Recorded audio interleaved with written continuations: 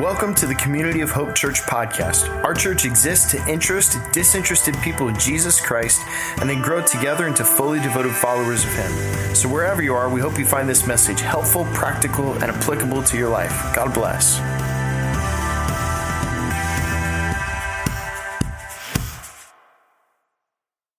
But I'm pumped to start this new series, Promised Land, with you all. And I'm really excited about this for a whole variety of reasons. First of all, Promised Land, we're doing something, kind of a new experiment with this series. We always do the same series, and no matter where you're worshiping at Community of Hope, at the West Campus, at the East Campus, at COH Espanol, or online. However, with Promised Land, what we're going to do is we're going to do the same series for all ages, at all campuses in all languages. Kids of Hope is doing Promised Land. Student ministry on Tuesday nights at East Campus and Wednesday nights here at the West Campus. They're doing Promised Land. We're doing Promised Land of the weekend. COH Espanol is doing Promised Land. You're online, you're getting Promised Land. Everybody is all staying together in the same scriptures, the same messages, and the same general thrust of that. Isn't that a cool thing? Yeah. So if you have kids, if you have students, you guys can all go home together to talk about what you're learning in whatever particular environment our church has for worship. So it's an exciting thing. So go ahead, if you haven't already, go grab your Connect folder and pull out this little business card that was in there. This is kind of a memory theme card verse that we have for you all. There you go. And so what we tried to do, if you're new to our church, we tried to tie one scripture verse with each particular sermon series. We think it's a helpful spiritual practice that when you memorize and internalize verses of the Bible, something transformative happens on the inside of you, that there just seems to be God's grace attached to that spiritual discipline and memorization. So this is for you to memorize. Put it wherever you would hold on to it. If you're streaming online, you could go on our website and download an iPhone or Android if you're one of those people using Android. It's a joke. Come on. I'm tired. I'm sleep deprived. Roll with me. If you use a smartphone, you could download a graphic with the same verse on there. I digress. Okay, so this is from 2 Peter 1, verse 4. Let's read this out loud all together as one church. Ready? Go. Through these, he has given us his very great and precious promises, so that through them you may participate in the divine nature, having escaped the corruption in the world caused by evil desires. So what we're going to be doing is one big church family is we're going to be looking at over the next 4 weeks the promises of God and how when you learn to maybe take a step of faith to believe that maybe God's real and that maybe he's actually benevolent and loving towards you, towards me, and that maybe what he says about himself and the promises he makes are true. When we learn to take a step of faith to trust those things, something transformative begins to happen in your life and in you. When it says we get to participate in the divine nature, we're going to be studying the promises of God. So our material for the whole sermon series is actually going to be the book of Daniel. Now let's talk just for a minute about Daniel. Here in our church, we let's say if you are new to the Bible, or maybe you're new to church, or it's been a long time since you've stepped foot in a church, we don't assume that everybody knows all this stuff. We like to help people just figure it out, even if you don't know anything. So here's a little bit about the book of Daniel to help you wrap your head around this. We don't make assumptions that everybody is religious and is all sorts of stuff. We just meet people right where they're at. So if you're new to the Bible, new to church, Daniel is a book in the Old Testament. The first part of the Bible, it's part of the Hebrew Scriptures. Daniel is traditionally understood to be written by the namesake of the book, Daniel. It's written in two languages, Hebrew and Aramaic, but thank God it's only in English for us. There's 12 chapters in the book of Daniel. The first 6 are stories about Daniel and about his 3 friends that we're going to learn about here in just a minute. It's narrative. At chapter 7 through 12, the final 6 chapters, the whole genre of the book changes. It goes from narrative stories to apocalyptic literature. It reads like the last book of the Bible, like the book of Revelation. So if you were going to try to read through Daniel in the sermon series, maybe to just try to get into the Bible more, you're going to feel a little bit of whiplash when you hit chapter 7. In Promised Land, we're only focusing on the first 6 chapters of the book of Daniel. We're going to look at 4 stories over the next 4 weeks. So that's a little bit about the book, but let's get context for the story, for what's happening in the story of God's people and in Israel in this time frame. The year is 586 BCE. 586 BCE. Because of generations of disobedience and generations of walking away from God, the scriptures tell a story of a narrative of how God allowed the Babylonian Empire and the king of Babylon, who was named Nebuchadnezzar, to come in and to invade the southern kingdom of Judah and to invade the city of Jerusalem, where God pretty much in essence told all the people of Israel, after hundreds and hundreds of years of him begging and pleading with them to please just walk in my ways and follow me. It's better for you. It's good for you. Help me, help you. And they said no to God.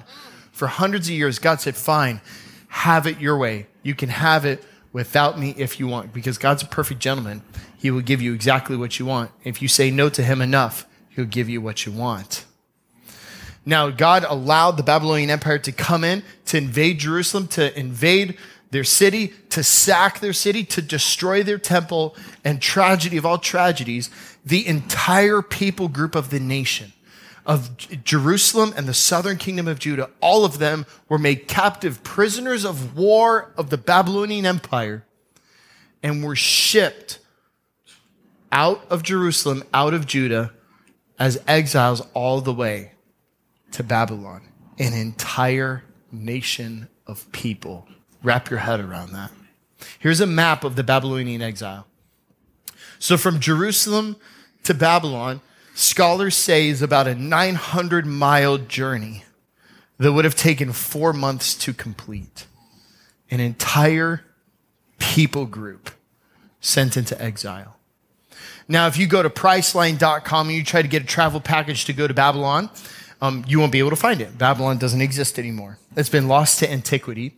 But if you want to go look at the ruins of Babylon, it's about 58, 59 miles southwest of modern-day Baghdad. It's in modern-day Iraq. And so this is just to wrap your head around and your frame of mind around what's happening here. They had to go the long way around because of the mountain ranges. That's just people had to travel in the ancient world for the landscape. And so here we are. We find ourselves from Jerusalem to Babylon. Now, you may not have caught on to this, but don't you think it's ironic that we're calling this series Promised Land when the Hebrew people and the Israelites are no longer in the Promised Land? Isn't that interesting? We want to pose a question here today that what if the people of God, even if they're not living in the Promised Land, but they're living as exiles far away from God's Promised Land that he gave to them, what if even far away that you could still live as people of the promise living in exile? Here's what that means to you in Palm Beach County. Some of you came in here today definitely feeling you are not living in the Promised Land. In fact, some of you think like, yeah, I'm not living in heaven on earth. I'm living in hell on earth. Some of it's not my own doing. Some of it's been inflicted upon me. Some of it is my own doing and my own choices. And I am living in the residue of some of those painful situations that are going on. I'm not in the Promised Land. This series is for you. Because even if you're feeling like you're living as an exile away from God's Promised Land, God's promises are true for you here and now, even in difficult situations. This series is for you if you're going through stuff. So, I digress. Let's jump into Daniel. Daniel chapter 1, verse 1. It's on your screen, on your notes. If you haven't got your sermon notes out yet, I encourage you to do that. Verse 1. It says this, in the 3rd year of the reign of Jehoiakim, king of Judah, Nebuchadnezzar, king of Babylon, came to Jerusalem and besieged it. And the Lord delivered Jehoiakim, king of Judah, into his hand, along with some of the articles from the temple of God. These he carried off to the temple of his God in Babylonia and put the treasure house in the treasure house of his God. Then the king ordered Ashpenaz, chief of his court officials, to bring to the king's service some of the Israelites from the royal family and the nobility. Young men without any physical defect, handsome, showing aptitude for every kind of learning, well-informed, quick to understand, and qualified to serve in the king's palace. He was to teach them the language and literature of the Babylonians. The king assigned them a daily amount of food and wine from the king's table. They were to be trained for 3 years, and after that, they were to enter the king's service. Among those who were chosen were some from Judah: Daniel, Hananiah, Mishael, and Azariah. The chief official gave them new names. To Daniel, the name Belteshazzar. I almost named my daughter that. To Hananiah, Shadrach. To Mishael, Meshach, and to Azariah, Abednego. Verse 8. This is our key passage for today. But Daniel resolved not to defile himself with the royal food and wine, and he asked the chief official for permission not to defile himself in this way. So the title of today's message is called Welcome to Babylon. Would you pray with me?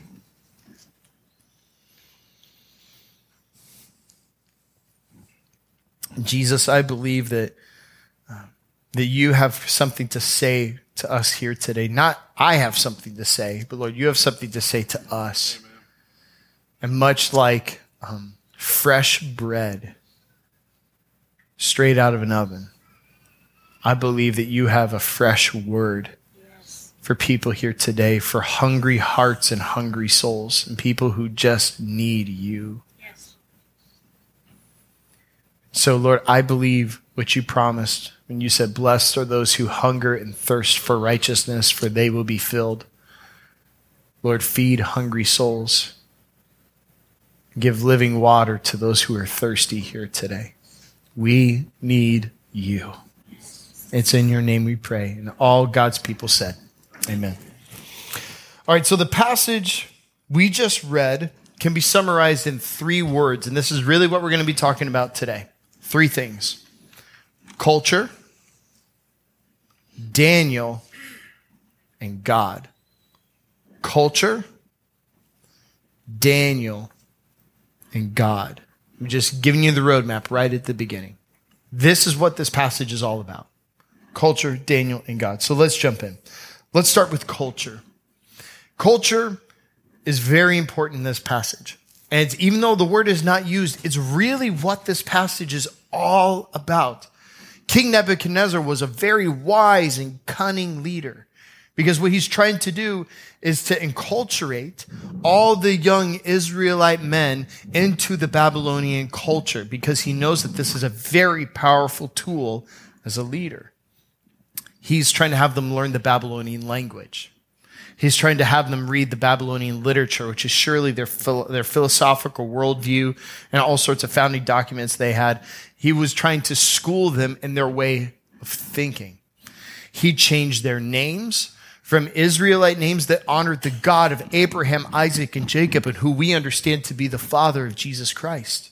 He changed their names from names that honored God to names that honored the Babylonian gods. He took items from the temple in Jerusalem, totally ransacked it, destroyed the temple, and then put those items in the temple of his God in Babylon.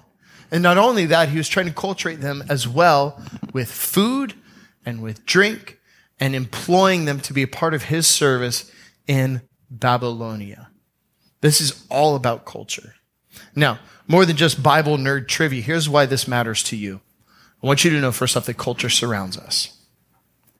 Culture surrounds us. What is culture in the first place?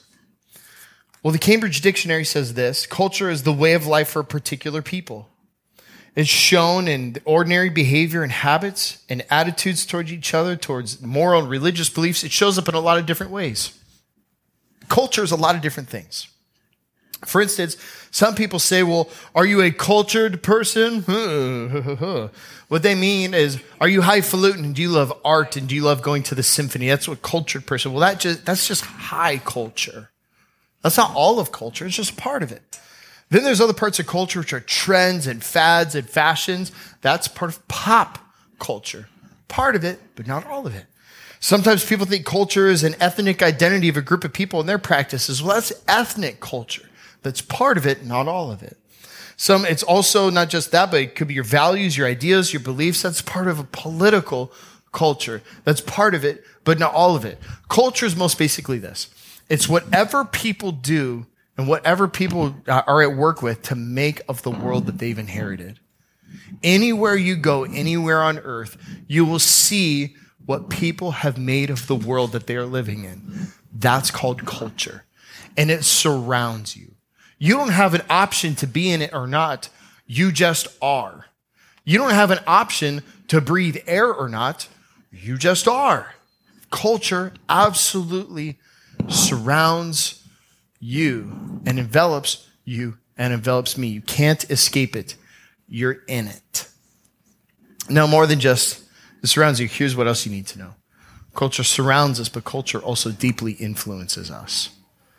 Culture deeply influences us. See, culture is not just this massive scale national thing that happens in our nation or in the Western world. Surely has large implications like that. But culture is even something as small as a family. See, every single family and the family you were born into has a culture, for better or for worse, that was deeply influential on you. Students, if you're in middle school, your middle school has a culture, for better or for worse. Your high school has a culture, for better or for worse. Your college, if you've gone to college, has a culture, for better or for worse. If it's Florida State, it's definitely for better. It's coming. Football season's coming. It's coming. I'll put the U down. Okay. Where you work has a culture, for better or for worse. Churches have cultures, for better or for worse. Everything has a culture, from a small scale to a family to a large scale of a community. And eventually all these cultures together make a culture of a city, which makes a culture of a state, a culture of a nation, a culture of even something like Western civilization. Culture surrounds you, and it's deeply, deeply influential. Culture's like water. It's like flowing. Our culture's always moving, always flowing. So is water. So when it's like a river. When I think of summertime, I think of rivers. The first thing I think of is, lazy river. It just sounds so nice. Where's my lazy river people? Yeah, growing up, going to the water parks in Tampa, I always wanted to go down the big slides. And now that I'm older, I'm like, the lazy river sounds so nice. I'm like, no, I'm old. I saw a great picture of a lazy river that says nothing to do with the message. It's just funny. Here's a picture of a lazy river in Texas. Do you see it? You see it? Yeah. It's just awesome. God bless Texas, man. They got it right. Anyway. Yeah, I know. God bless Texas. There you go. Okay. Right. They get the idea. Now, culture is not like a lazy river. It's more like this type of a river. A river with a current, a river that flows, a river that goes somewhere. That's what I'm trying to say. Our culture is influential. So you could be in a river with a current that's flowing. You don't have to be in a canoe. You don't have to have a paddle. You can just be in it, and it will take you places all on its own. How many of you have ever thought to yourself or said this to yourself in a tough situation? I don't know how I got here. Right. Yes. I'm telling you, a part of how you got there, especially the painful places in your life and some poor choices that you've made, and we've all made, I'm not judging anybody. Part of how you got there was culture took you there. It's part of it. It's deeply influential. Now, trust me, there's parts of culture that is good, that's beautiful, that's redeemable, that's helpful. And there's also part of a culture that's broken, that's fallen. And because culture is made by people, and all people are broken and sinful and fallen people made in the image of God, but broken by sin, because of that, the cultures we often make are broken and fallen. And you know where, widely speaking, where that river flows? It flows often in any culture, anywhere in the world, often away from God and from his ways. Often. And you could be in it, not even swimming with it, just being in it, and it will carry you and drift into places you don't want to go. Nebuchadnezzar understood the culture was influential and tried to put the Israelites into that river to take them to a place where they didn't want to go. Daniel recognized this. So that's culture. Let's talk about Daniel now for a few minutes. Daniel recognized this. Now, Daniel was wise. He understood there's parts of culture that are okay. Daniel engaged his culture. If you read on later in Daniel, in chapter 9, you could see that Daniel is reading from the prophet Jeremiah. And Jeremiah said this, prophetically speaking to the people of Israel, knowing they were going to go into captivity, knowing they're going to go into Babylon. This is the instruction the prophet gave to everybody who is leaving Jerusalem, going into exile as a prisoner of war into Babylon. This is the attitude you should have when you are in a foreign culture. The Lord Almighty, the God of Israel, says to all those I carried into exile from Jerusalem to Babylon, build houses and settle down. Plant gardens and eat what they produce. Marry and have sons and daughters. Find wives for your sons and give your daughters in marriage so they too may have sons and daughters. Increase in number there. Do not decrease. Also seek the peace and prosperity of the city to which I've carried you into exile. Pray to the Lord for it, because if it prospers, you too will prosper. Amen. And so what does Daniel do? Does he go and say, this is a pagan culture that's broken and sinful, and just sticks his nose up at it all? No. Daniel says, sure, I will learn your language. Sure, I'll read your literature. I'd be honored to serve the king of Babylon. I'll be honored to be in the king's service. He says yes to all these different things to seek the good and prosperity of the city that he's in, because if they prosper, it means he prospers. It's from God's own lips to do that. And so he engaged his culture. He engaged it. Since I've been up late at night, and like I told you, I'm a little sleep deprived, and I'm on way too much caffeine right now. I've been rewatching The Office on Netflix. Does anybody here are fans of The Office? Okay. So for those of you who aren't yet a fan of The Office, and you're totally missing out, but here's the story. It's basically a sitcom about people in an office and their relationships, and everybody's a character in The Office. Well, there's a character who's a real stick in the mud, and her name is Angela. Oh, Angela. Angela is uptight, judgy, mean, critical, out of touch, and they paint her as a faux Christian in the series. And so this is their perception of what Christians are like. What are Christians like? Well, they might be like Angela. So one time they're playing a game where everyone's having to stand outside in a circle because a fire alarm went off at the office. They said, if you're on a desert island, what 3 books or 3 movies would you bring with you? Great idea about like literature and movies. It's part of culture. What would you bring with you? Gets to Angela. Angela, what would you bring? 3 books or 3 movies? I would bring the Bible. Angela, you have 2 other books. The Bible's all I need. Angela, we can't bring the Bible. You can bring something else. Fine. The Purpose-Driven Life by Pastor Rick Warren. She's just a mean stick in the mud, not engaging with culture, shunning culture, shaming culture, rejecting culture, isolating and hiding from culture. Newsflash, nobody likes Christians who act like Angela. Nobody does. If you're not a church person, you're visiting or you're streaming online, you're not sure about this whole Jesus thing, and maybe church people hurt your feelings a long time ago and whatever else, you know this better than the people here who come here all the time. Like, yeah, no unchurched person likes Angela. Nobody does. Because Angela's a stick in the mud and not engaging the culture. Not you and not Daniel. Engage the culture. Now, but that's not all that Daniel did. Daniel engaged the culture. Daniel, at the same time, while engaging parts of the culture that he could, also refused to compromise his faith on other parts of the culture. He could say yes to learning their language. He could say yes to learning their literature, to working for their government, to serving the king. He could say yes to all these things, but he said no to this. In verse 8, you might have caught this. He says, Daniel resolved not to defile himself with the royal food and wine, And he asked the chief official for permission not to defile himself in this way.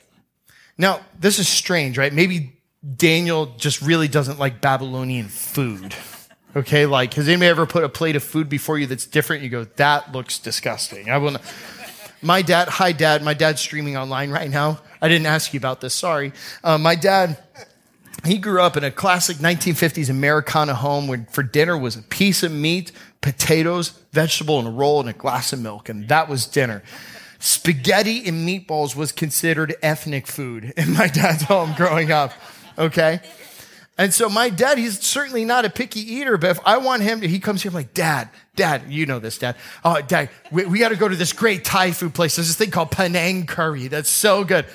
No. Okay, Dad, there's this Indian restaurant that's so good. Have you ever tried pan bread? Oh my gosh, it's the best. Oh, we got to do vegetable korma. Dad, get vegetable chicken korma.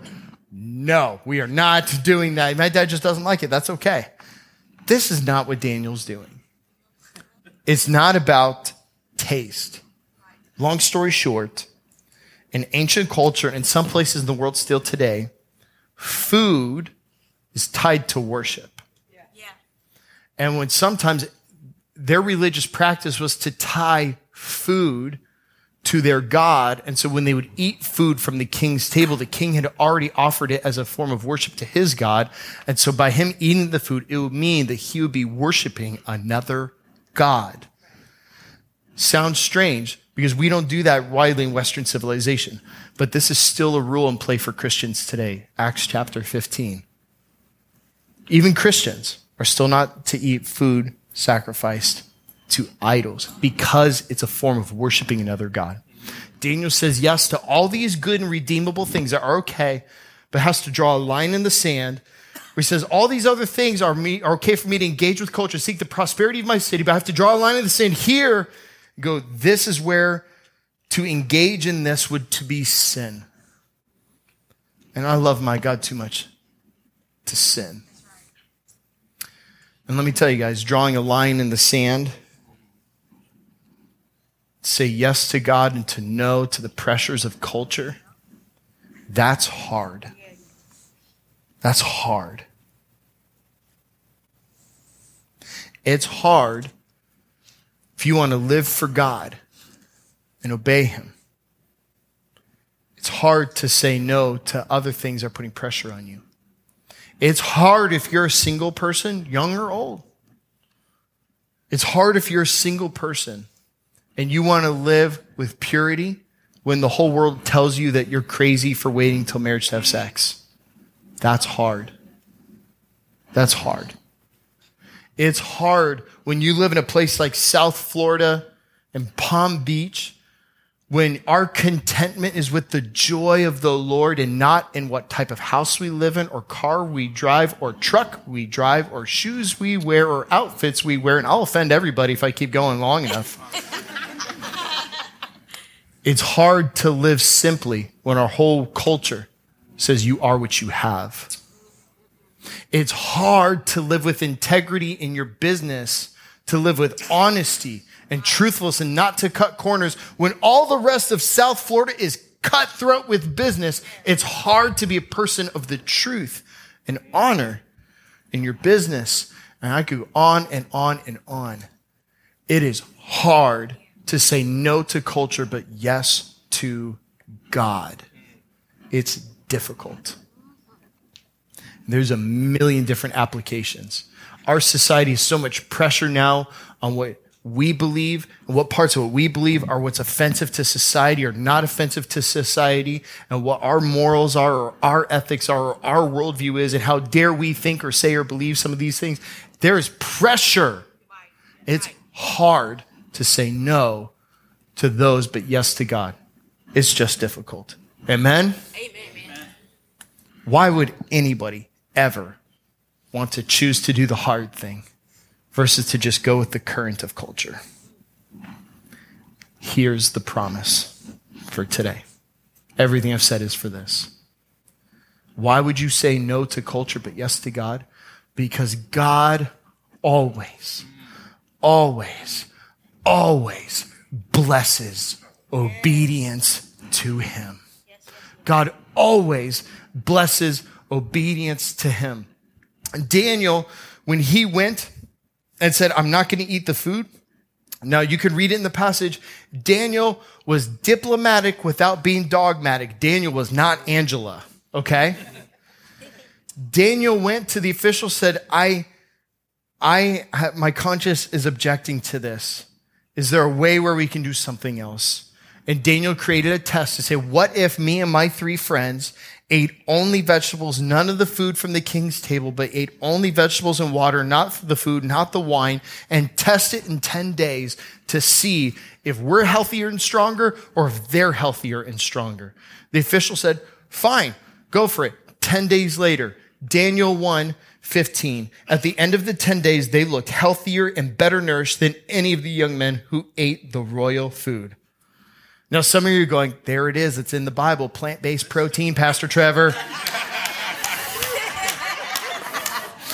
Now, there may be merit to that, but that's not the point. The point is they were doing a fast that God honored. See what I mean? Because God blessed their obedience. Because when we're obedient to God, we say yes to God and no to a current of culture, guess what? God shows up in that decision. God often vindicates that decision. God vindicates it in the sight of everybody. And even if everything comes crashing down and falling down because you said no to something but yes to God, on the other side of it, there will be a blessing. Jesus said this in Luke 11:28. Jesus said this, blessed rather are those who hear the word of God and obey it. When I have ever trusted God enough to take him at his word and obey him, he has always blessed me. Every time I have ever honored God with my finances, ever, God has always blessed me. Anytime I've honored God with my body, God has always blessed me. Can I say it? Any other time I've honored God with my sexuality, God has blessed it. Can I say the hard things? Okay. Anytime I've honored God with my speech, with my relationships, with how I live, God has always blessed it. It was hard and difficult in the moment, but blessing comes. You want to be in on the blessing of God on your life. You want this. You want this. It's not only what's best for you, but there's a blessing in it when you say yes to God and no to the current of culture. Not only that, God not only blesses your obedience and you have something in it for you, there's something in it for others. God will bless your obedience and he will use your obedience. Daniel, later on, this is how the chapter ends with the story. After all is said and done, Daniel 1:19 and 20, the king talked with them and he found none equal to Daniel, Hananiah, Mishael, and Azariah. So they entered the king's service. And every matter of wisdom and understanding about which the king questioned them, he found them 10 times better than all the magicians and enchanters in his whole kingdom. These 4 exile Jewish young men are all of a sudden catapulted onto the cabinet of the world's superpower at the time. Influence, and then begin to change the current of the culture. If you choose to say yes to God, he'll bless you, but he will use you to transform the world. It's outside these walls. And some people want to change the world and do great things for God. Let me tell you, out there, they'll tell you to make a real difference, you have to be a rebel and to break all the rules.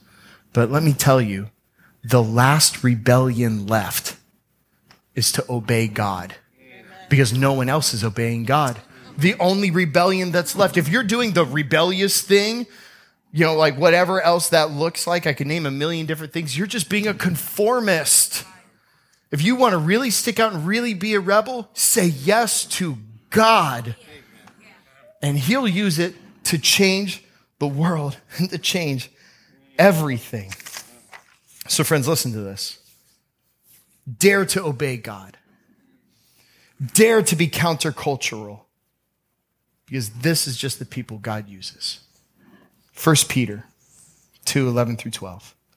Dear friends, I urge you as foreigners and exiles, there it is, to abstain from sinful desires which wage war against your soul. Live such good lives among the pagans that though they accuse you of doing wrong, they may see your good deeds and glorify God on the day he visits us. Amen. And this is a perfect day to end our service with communion. Because at King Nebuchadnezzar's table, whoever ate the food and drank the drink from King Nebuchadnezzar's table, in Daniel's words, were defiled by its sin, by its worship of false gods. But at Jesus' table, when you come to this king, and when you come to eat the food from this king's table, and drink the drink from this king's table, it doesn't defile you. It makes you clean again. Hallelujah. So that's what we've come here to do today. We've come here not to be people who beat on our chests with how religious and righteous we are. We've come to beat our chests and say, God, I'm a sinner, and I have compromised my faith, and I have said yes to wrong things. We've come to seek the forgiveness and mercy of Christ here today. Amen. Would you bow your heads with me? Just take a moment, just you and God, in the silence of your heart. I invite you to confess your sins to God.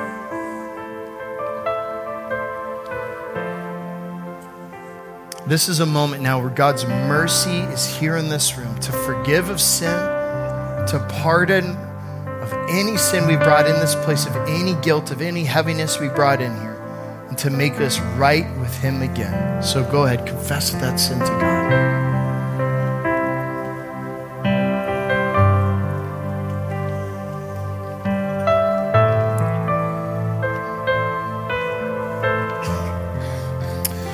The Apostle Paul wrote that while we were still sinners, that's when Jesus died for us. And it proves that Jesus loves you. So therefore, in the name of Jesus Christ, you and I, we are all forgiven. Amen. Amen. So in the night when Jesus was betrayed, he took bread, he blessed it, and he broke it, and he said, "This is my body, which is given for you. Take and eat, and do so in remembrance of me."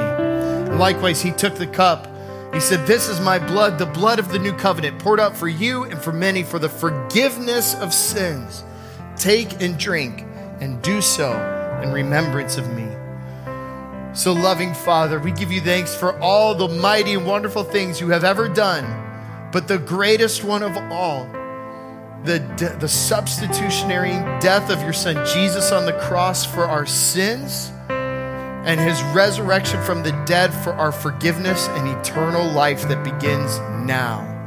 Thank you, God. Would you pour out the Holy Spirit on this bread and on this juice? Make it be for us the body and blood of Christ, and pour out your Holy Spirit on all of us gathered in this place, that we would be the body of Jesus for a world that needs the hope of Christ. Amen. In just a moment, we're going to have prayer teams available at the front here. So if you need to come this way before you go that way, please come get prayer. They'll love to linger and talk with you and pray with you about anything. But friends, otherwise, prepare your hearts to receive this benediction. 2 Peter 1:4. Through these he has given you his very great and precious promises, so that through them you may participate in the divine nature, escaping the corruption in the world caused by evil desires. Go participate in the promise of God. In the name of the Father, and of the Son, and of the Holy Spirit, and all God's people said, Amen. Go in God's peace. We'll see you next weekend.